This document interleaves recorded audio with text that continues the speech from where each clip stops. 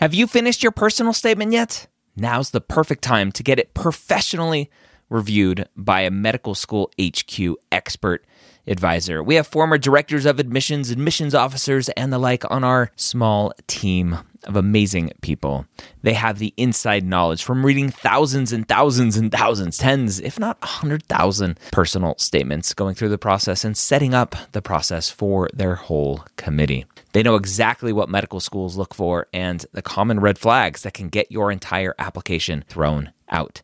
Take advantage of our flash sale right now, going through May 6th, up to 6,000 characters reviewed for just $150. That's a $75 discount on our regular price. Go to editmyps.com. Again, that's editmyps.com. The pre-med year, session number 517.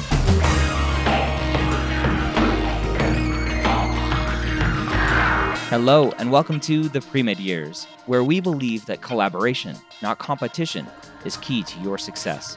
I'm your host, Dr. Ryan Gray, and in this podcast, we share with you stories, encouragement, and information that you need to know to help guide you on your path to becoming a physician. Now, welcome to the Pre-Med Years. Thank you so much for listening today. If you are not subscribed to the Pre-Med Years so that you get every podcast episode directly to your device for free, what are you waiting for? Subscribe. Don't just listen on the website randomly when you remember. Subscribe for free or follow for free, whatever language the kids are using these days. This week, we have a great guest, Victor, who overcame a lot on his journey to medical school. We're going to hear how his Indigenous background is driving him to be a physician, to serve the community that he was raised in. Before we jump in, though, I want to talk about the MCAT Minute brought to you by Blueprint MCAT. And I just want to talk about the MCAT podcast for a second. A lot of you don't know that I have another podcast called the MCAT Podcast that I host with Blueprint MCAT. It is completely free MCAT prep that you can listen to while you're working out, on your car rides, wherever you are listening to podcasts for free, helping you maximize your MCAT score. Go check it out, mcatpodcast.com, or use the podcast app that you're using right now to subscribe. Just search for it, MCAT Podcast. That's it. That's the MCAT Minute brought to you by Blueprint MCAT. Go check them out at blueprintmcat.com. All right, let's go ahead and jump in, say hello to Victor, and hear about his amazing journey so far. Victor, welcome to the Pre-Med Years. Thanks for joining me. Thank you for having me. I'm excited to chat about your journey to where you are now as a third-year medical student. But let's rewind way back to the beginning. When did you first realize you wanted to be a doctor? I first realized I wanted to be a doctor when I was in middle school. I suffered a terrible injury while I was in my tribal villages. The Yaqui tribe is one of the tribes I'm from. We have 8 villages in Mexico, and I was visiting family over there from my tribe, and I suffered a terrible burn accident. And in the villages, we didn't have health care nearby during this emergency, and in order to get the care that I needed, I ended up having to get 3 skin grafts. I was in the hospital for about 2 months. I had to travel really far from my community by car, and it made me realize the cost of lack of access to medical care in my Indigenous communities, and that was one of the driving forces behind me starting to think more about what I could do to help, and then that led to me thinking, maybe I could be a doctor. Yeah. But before your accident, seeing what that lack of access did for you, were you aware, or were you still young and you didn't really understand those implications? In a way, I was aware because I grew up steeped in activism, Indigenous activism. My family, many of them were activists for Indigenous rights, and in many ways that included health, because they're very intertwined. And so I grew up, going to protests, always at meetings that my family, we're gathered at with Indigenous peoples all over the U.S., all over the world, hearing about the health issues just secondhand as a kid, there with the other kids. And so I knew that, we had struggles with health. I didn't fully understand, all the policies behind it and, get into the nitty gritty of why we had those. But yeah, I knew they were there, and I saw them in my community as well. I think as a kid growing up, just firsthand, with family, but also with other community members as well. Yeah. So for you, having that experiences, having the personal experience of your injury, being in the hospital for a couple months, whether it's students that I'm talking to who are Indigenous, students who I'm talking to who are religious, who are Orthodox Jewish, who are coming from the inner cities where there's no examples of people like themselves being physicians, what made you think, oh yeah, that'll be me. I'll be the change here? That's a really good question. Because I didn't meet a native physician until I was in my junior year of undergrad. Wow. And yeah, so that was a big moment for me as well. And I think before that, it was something I wanted to do, and I was trying my best, but it never really solidified in my mind that this vision is something that I was fully confident in. Before seeing a native physician, I feel like I didn't really have the blueprint. I didn't have the rule book. And once I saw and met this native physician, it changed my mind in a way, made me more confident. And before that, yeah, I felt like I was just kind of, just trying my best. And it was hard to see myself in that position, because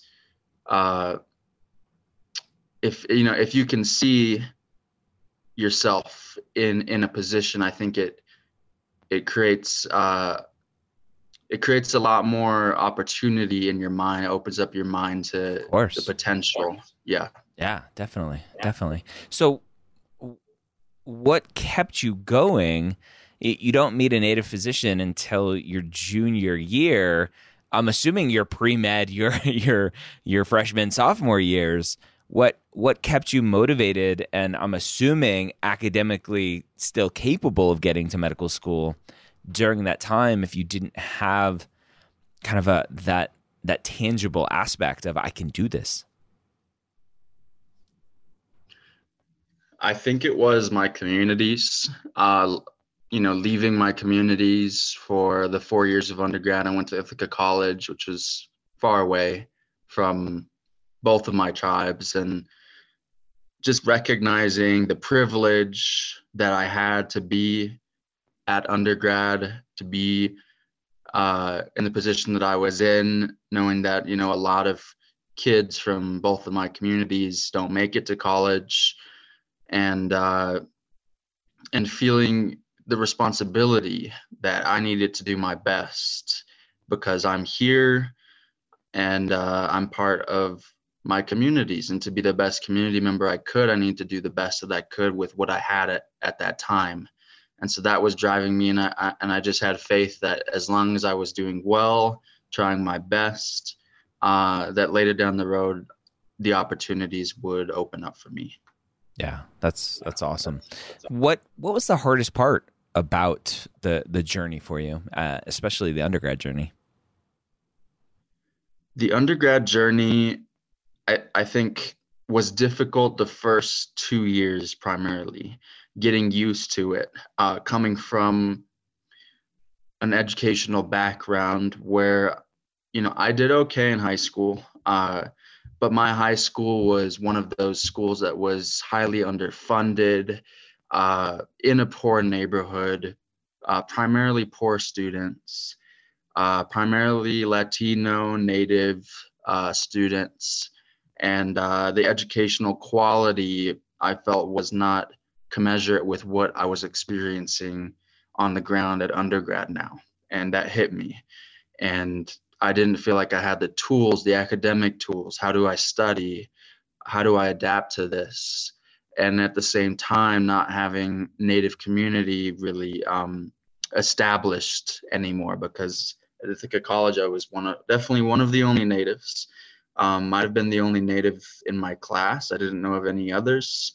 And, so dealing with all of that at the same time, I think was difficult. And I along the way, figuring out how to adapt to the new situation, going out into the community, finding my own community, finding Indigenous connections, because that's something that I knew that I needed to be, a healthy person, and just working towards that. Sometimes you have to build it on your own. It's not always going to be there.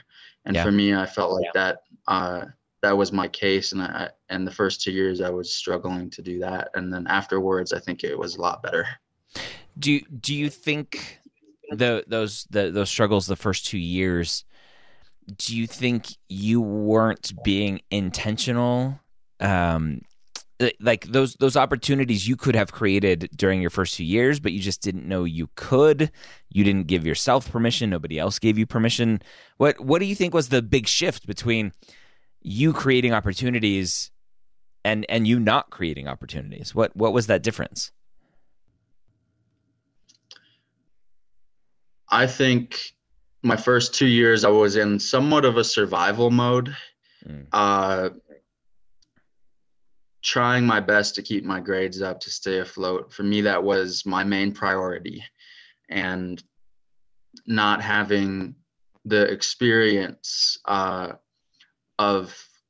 the academic rigor, where I knew how to handle this workload and how difficult it was, I think, setting a schedule for myself, having regularity, knowing like as a human being, as an adult now in the world, I need this amount of sleep, I need these boundaries, and just healthy patterns, and so oftentimes I think sometimes I would overwork myself. Other times, I think I had a lot of exam anxiety because I didn't have that I didn't have that high rigor of examinations before in my high school.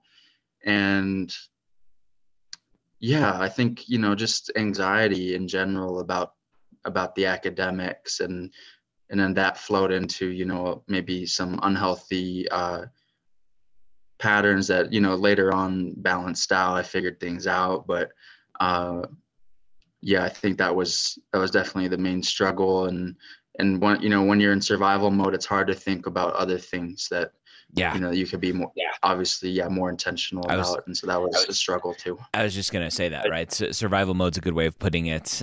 Just a complete lack of bandwidth for anything outside of surviving. And that is exactly, I think, a good way to characterize a lot of, not just your journey, but a lot of people who are, disadvantaged, underserved, and they just, it's a lot of people don't understand being in that situation, or like, oh, just like, why can't you do it? They're like, like I have literally no bandwidth to be able to think about anything other than just surviving right now. It's hard. Exactly. Yeah. So as you went through your journey, were there times where either someone told you couldn't do it, you told yourself you couldn't do it, that you were just ready to give up and move on? Yeah, I think, no one ever told me like, you aren't going to be able to do this. I was told maybe I don't have the grades, or maybe I didn't have the scores, maybe I didn't have the personality or the focus, and so maybe assigning sort of character values to my work ethic, or how I was doing at the time in classes towards future performance, and people maybe inserting some questions in there like, is there anything else you want to do? Like, not that you can't do this, but have you considered other options? And and I was, 100% focused on being a doctor. I didn't want to do anything else. And so just a lot of people, I think I had to say, no, like, I want to figure this out. I'm fully committed to staying on this path. How do I do that? Like, how can I adapt to the situation to make myself a better candidate for med school?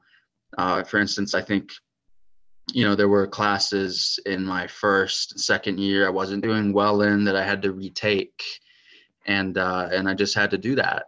And primarily, I think classes that involved math, because where I was coming from, I felt I didn't really get the proper education in mathematics at my high school.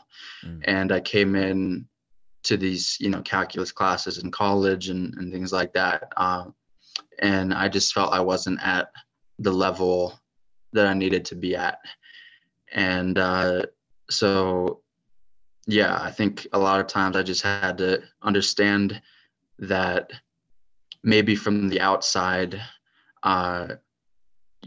the people might have thought my path to medicine might have been slim, or the chances would be slim because of how I was doing, and just recognizing maybe some truth in what they're seeing, that I was struggling and that I did have weaknesses I needed to address, and figuring out how to address them, and throwing away all of the stuff where people might have thought that the chances were slim, and not thinking about that, just thinking about how I can adjust to it. Yeah. Getting into medical school is not easy. Being from an Indigenous community doesn't give you a free pass to not do well in any part of your journey. So how did you overcome those early struggles to be able to show medical schools, look, I am capable of doing well in medical school? Yes, I've had some bumps in the roads, and yes, my stats may not be as exemplary as you may want, but this is who I am, and coming from where I've come from, that's pretty darn cool. Yeah, my whole thing in undergrad was, as long as I maintained a certain, GPA that I was aiming for, I set a realistic goal, that I would show medical schools who I was outside of my scores and my grades. And so I got really involved in leadership, and that was really important to me, coming from almost a legacy of Indigenous rights organization and activism. And so I just focused almost outside of academics, almost completely on that, and making connections in the Indigenous rights space. And that brought me to so many places. It opened up so many opportunities. I mean, being in Ithaca, I was very close to New York City, and I started getting involved in the United Nations. Wow. And yeah, from my first year of undergrad, all the way, even still into this day, being involved more and more in the United Nations and Indigenous rights work there, I think it showed medical schools that I was super serious about these health issues that were impacting my community. I was out there trying to do something about it. And also, I felt like it was really important for me to do what I could do, anything I could, to maintain connections with my communities, because that, I feel, was my strength. That as a physician, as a future physician, they would see that I had such strong ties to my communities, that investing in me was an investment in my communities, in the thousands of people who are part of my communities, in the future generations. And I wanted to show them that is true. And so all along the way, I was very transparent about my goals, about, that I wanted to go back to my communities. And I think, in my applications and things like that, it just shone through that I was someone who had strong connections to where I came from, and I was doing this all on behalf of those connections. How much pressure does that add to you? Like, it's like you are one person with the weight of history, like literally on your shoulders, and these communities on your shoulders. In one sense, I feel like it's not pressure because for us, I think it's rather normal. I mean, the way that I was taught growing up is that as a community member, you always think about the people. You always think about the people. You always pray for the people. Everything you do is for the people and for future generations. And so I think when everyone has that mindset, it takes a lot of the weight off. And I think most people in our community do have that mindset. Everyone is, in my experience, so generous, and trying to help each other, the best way that they can. And obviously, we do have a lot of challenges that a lot of them are based in, historical oppression that, it's still lingering in our communities, facing these systemic obstacles. And everyone is still, in my experience, doing the best that they can to help each other. So that's what I grew up seeing. And yeah, I didn't feel it was pressure in that sense. But when you take a native youth and put them in an environment where they don't really have that many other natives, that they don't really have that indigenous community, like I did in undergrad, was one of the only native students. All of a sudden, when there were native issues to push for, I found myself often the only one speaking up because the numbers weren't there. Yeah. And if there were more of us in the institution, if there were, I think when there's more natives at the university, it also allows us to support one another. And so thinking back, I think it would have been really helpful in a lot of those instances where I was the only native in the room, or I was the only native in the program, in the department, and I had to speak up on something and put myself out there, which is sometimes a risk. It would have been really nice to have other natives there who could stand up with me, because that kind of diffuses the risk and also allows us to support each other outside of those those pushes and those drives for more recognition of who we are. Yeah.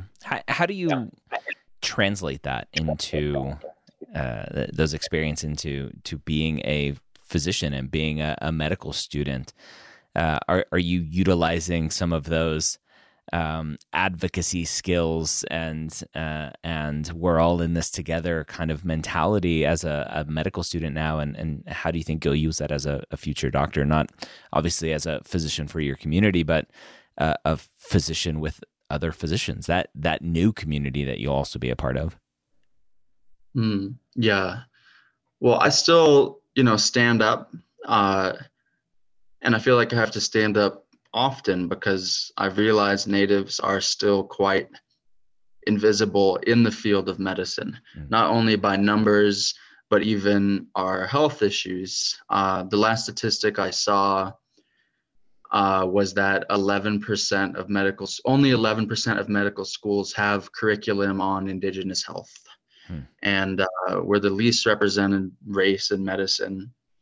And so oftentimes, for instance, in my second year, there was anti-racism in medicine course at Harvard Medical School, and Native Americans were completely missing from the curriculum over like 8 weeks. No mention of us. Wow. And I was one of those instances where I had to speak up, and there's so many instances like that. And still to this day in medicine, I'm often the only one there, to say something, because this is my experience. It's my humanity. And I feel like I have to say something.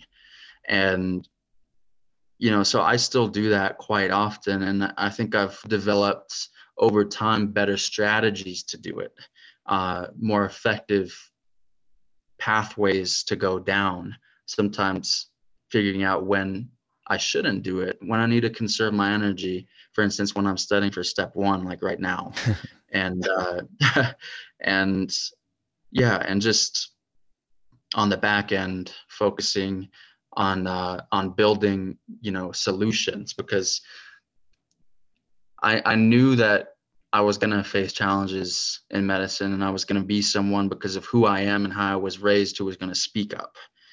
But I knew that I couldn't just do that, that on the back end, I had to be someone who had real solutions, because I didn't want to be someone who just talked about the problems. I wanted to be someone who, yeah, mentioned, brought up issues, but also put forth solutions. And so I've been focusing at Harvard Medical School.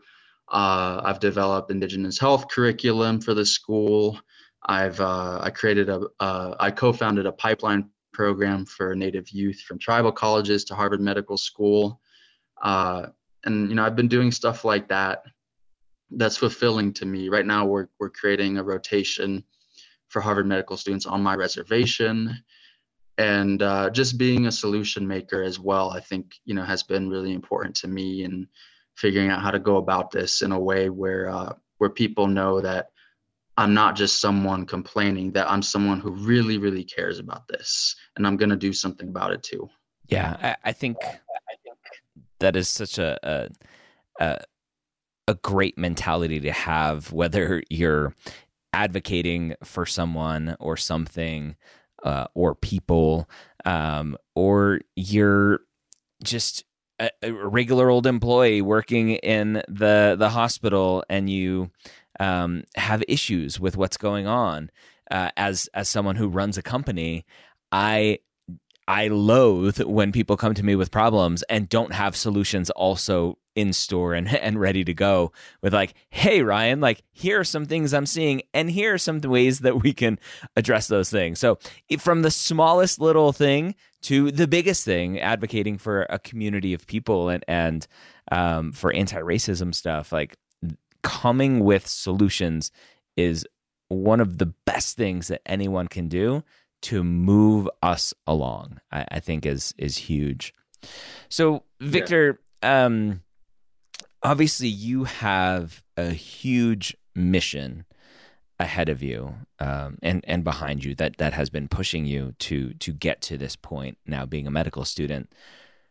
When you look at your future career, how much do you think your future career is going to be the one-on-one patient care in these indigenous populations on reservations or wherever that you're treating patients, versus being someone who is a voice for this population, this community, and these tribes that are forgotten, right? Forgotten by Harvard Medical School during this anti-racism course, like just completely forgotten there.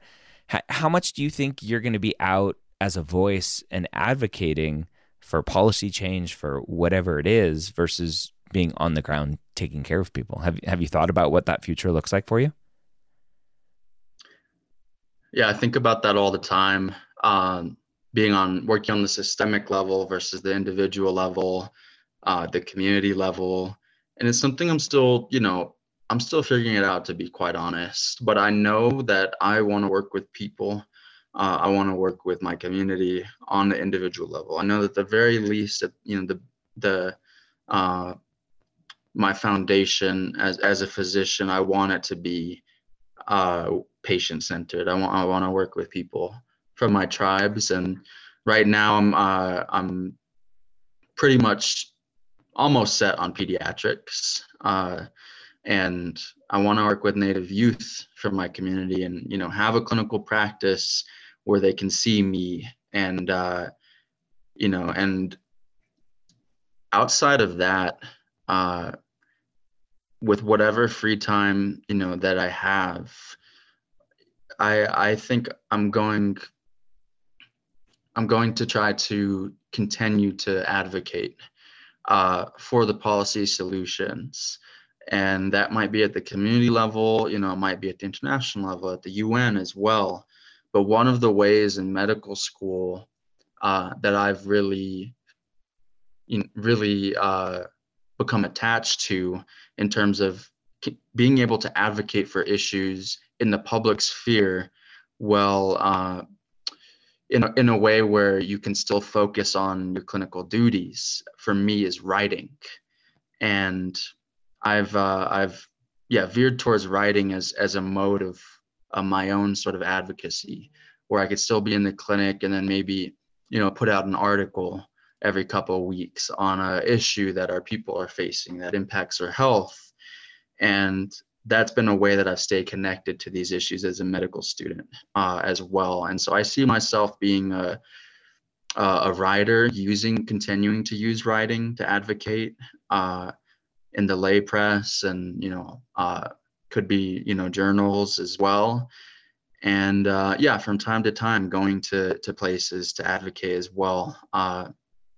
But yeah, I do really, I've been away for so long, and for undergrad and for med school, obviously I've been able to go back at times, but I found that that I'm at my best when I'm in the community, when I'm with community members. Yeah. And so that's what makes me really excited.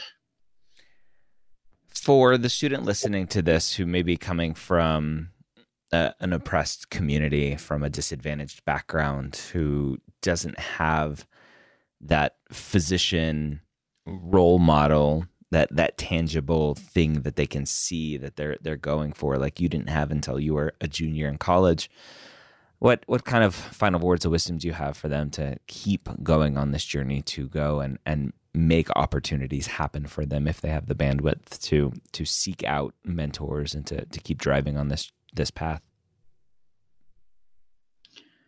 Yeah, I would say never give up. Keep fighting. Don't let anybody stand in your way in terms of telling you that you can't do something. It's never too late as well. I've seen, a lot of my classmates also had, hearing their stories about, how they got to medical school. Some of them are in their 30s and 40s, and the path isn't always linear, and so for the people who, maybe always wanted to be a doctor, but they had kids early, or maybe always wanted to be a doctor, but they were only able to get their GED, and they, had to start taking care of their family and weren't able to go to undergrad. If that is your dream, it's never too late to figure out how to achieve that. And there are so many different pathways. Community colleges, I found, are one of the best pathways that I've seen for disadvantaged students who often face a nonlinear pathway, because community colleges often have all the pre-med requisites that you need to apply to medical school, and they're affordable. And tribal colleges as well for Indigenous students on reservations. Tribal colleges are a great pathway into any of the health professions as well, and a great starting place, I think, for those thinking about starting that educational journey. And so I would say just keep pushing. We face a lot of challenges in this world, but we also come from really strong and resilient people, and that is passed on to us as well. So we can do what we need to do for our communities. We can achieve that. What can someone who's not Indigenous, who doesn't understand what it's like to grow up in those communities, what can they do to support what you're trying to do and support all of those patients who need their support? For non-Indigenous people in medicine, I think the thing to focus on is helping to get more Natives in the room, helping to get more Natives in medical school, more Native faculty. I think, there's so many solutions I could give, but the reality is there are over 500 unique tribal nations in the U.S., and I only come from 2 of them. We all, we're all unique. We all have different cultures. We all have our own governments, our own languages, and I can't speak to every single one of them, which is why we need more of us in the room, the people who can. We need more people from all of our tribes in the rooms to be able to, because we have a unique understanding of the issues that communities face, and that creates so much potential for impact in medicine right now, because a lot of those solutions are not at the table. They're not being brought to the table because the people aren't at the table. So figuring out how to push in your institutions for greater recruitment and support of Indigenous medical students, of Indigenous pre-medical students, and recruiting Indigenous faculty as well. All right, there you have it. That was Victor, his journey to medical school. You can learn more about him on Twitter and Instagram. It's the same username, VLO Carmen, Carmen. That's V as in Victor, LO Carmen. Go check him out. Instagram, Twitter, say hello. Let him know you heard about him here on the podcast. Hope you have a great week. Don't forget to check out the MCAT podcast with our partners, Blueprint MCAT. Have a great week. We'll see you next time here on the Pre-Med Years.